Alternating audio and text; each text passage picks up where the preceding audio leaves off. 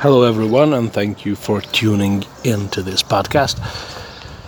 We'll talk about today about autophagy and intermittent fasting, the ways you can extract the maximum benefit of it while doing it in a pretty relaxing way and without stress, without counting calories, without worrying how you're gonna look tomorrow or if you're gonna be able to wear those jeans you keep in your wardrobe for 2 years. I will talk about my experience with autophagy and the things I have learned so far. I have read a bunch of books. There are a lot of books. I suggest that you search them. I couldn't find any audiobooks and there is a lack of podcasts about it, so that's why I decided to make one. But there are a lot of videos on YouTube and there are a lot of articles in the media that you can read about. And I will skip the intro. If you are here and you're interested to listen to autophagy, I'm sure you'll find out more if you haven't already. And I will skip every intro in every video about autophagy, that it was prized with a Nobel Prize by a Japanese doctor who discovered the molecular process, but it has been known for about 2 decades, and although nobody was clear about what it is scientifically, it was acknowledged just a few years ago. The process of the body healing itself, casting away all the toxins, all the unnecessary things we input into ourselves, and using the unnecessary atoms in our body to produce new and healthy ones. The classical story of regeneration that is everywhere around us in the nature. If you cut out a branch from a tree, it will start growing new young ones around it. And that happens into our bodies too, because we are of the same mate as trees, believe it or not. The point is that you relax your body from any toxins you put in throughout the day, unconsciously mostly, because we have been brainwashed since we were children that most things we eat are necessary for our growth, for our health. That is not the case. We have been told over and over again milk products, butter, meat, processed foods like Nutella or some biscuits are good for us, good for the brain. They put the necessary sugar there. But when we grow up, it's a different story. Our organism is well formed. We have everything we need to function perfectly. And that means that we need to relax our body from giving it too much food.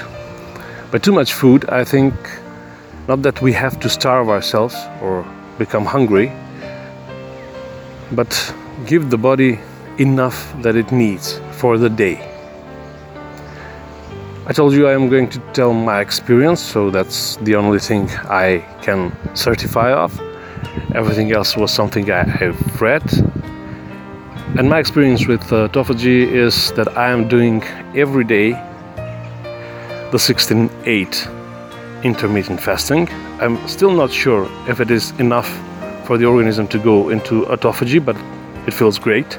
The body loss is massive, and it's nothing compared to any other diet out there. Not the chrono diet, not the keto diet, although it's basically a part of the keto program, the fasting. And the thing about it is that you don't stop it. You become addicted to it. You become accustomed to it. It fits you well, your schedule, your day routine, and you don't have to move anything around in your life to do it. You just need to stop eating at a certain time and start eating at a certain time. Now, what I do is I stop eating around 7 p.m. Then I only drink water, or occasionally, but very rarely, some kind of a herbal tea, usually green tea. And then I started eating again next day at 11 a.m. Now, by start eating, I don't mean that I start eating at 11 and I overeat all the time until 7 p.m. No, that means that I have usually 3 meals. A breakfast, which is richer. I try to put in some probiotics like kefir or yogurt into my food, but not every day. Now, after you had your breakfast, which should be anything you want to eat, basically, but as normal, you should try to avoid unhealthy foods, high processed foods, snacks. You probably already know what's healthy and what's not for you. But you should feel full. You shouldn't feel I have to eat more. You shouldn't cut off your daily amount of food. And then you stop eating. You just have your meal for half an hour or so. And then you can only drink coffee, teas, water until your next meal. We should be at least 3.5 hours apart, which is the lunch. You also eat whatever you want, but generally it should be slightly lighter than your breakfast. Although I will say again, you shouldn't cut off your food so that you feel like you're hungry. On the contrary, you should eat until you feel full, till you feel okay. I generally recommend, and do it for myself, a salad through every lunch. Any kind of salad will do, as long as it has fresh vegetables in it. And at the end of the eating period, perhaps at 6 or 7 p.m., you start to have your last meal for the day. That's the dinner, which should be light. Again, you can eat anything you want. Try to avoid unhealthy foods. Try to avoid meat every day. Put some fish into your weekly eating routine. Put as much as vegetables as you want, some fruit, and then you're done for the day. And it's not hard at all, because approximately 8 of those 16 hours that you're fasting you spend sleeping.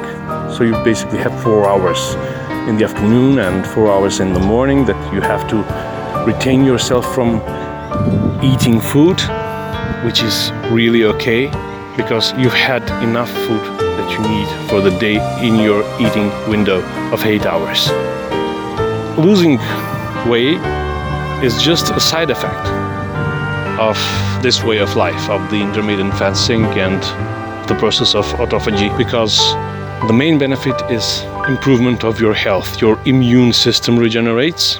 Your fat that is accumulated on the waist and that it cannot go away with any diet is starting to melt down, because basically what the process of autophagy is that when the organism has spilled out all the toxins, when it has used all the food that we input into it as a fuel, it starts eating the reserves, and the reserves is, first of all, our fat, and second of all, any residue of infections we've been through, any dead cells in the body.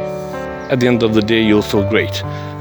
The first results start showing only after a couple of days.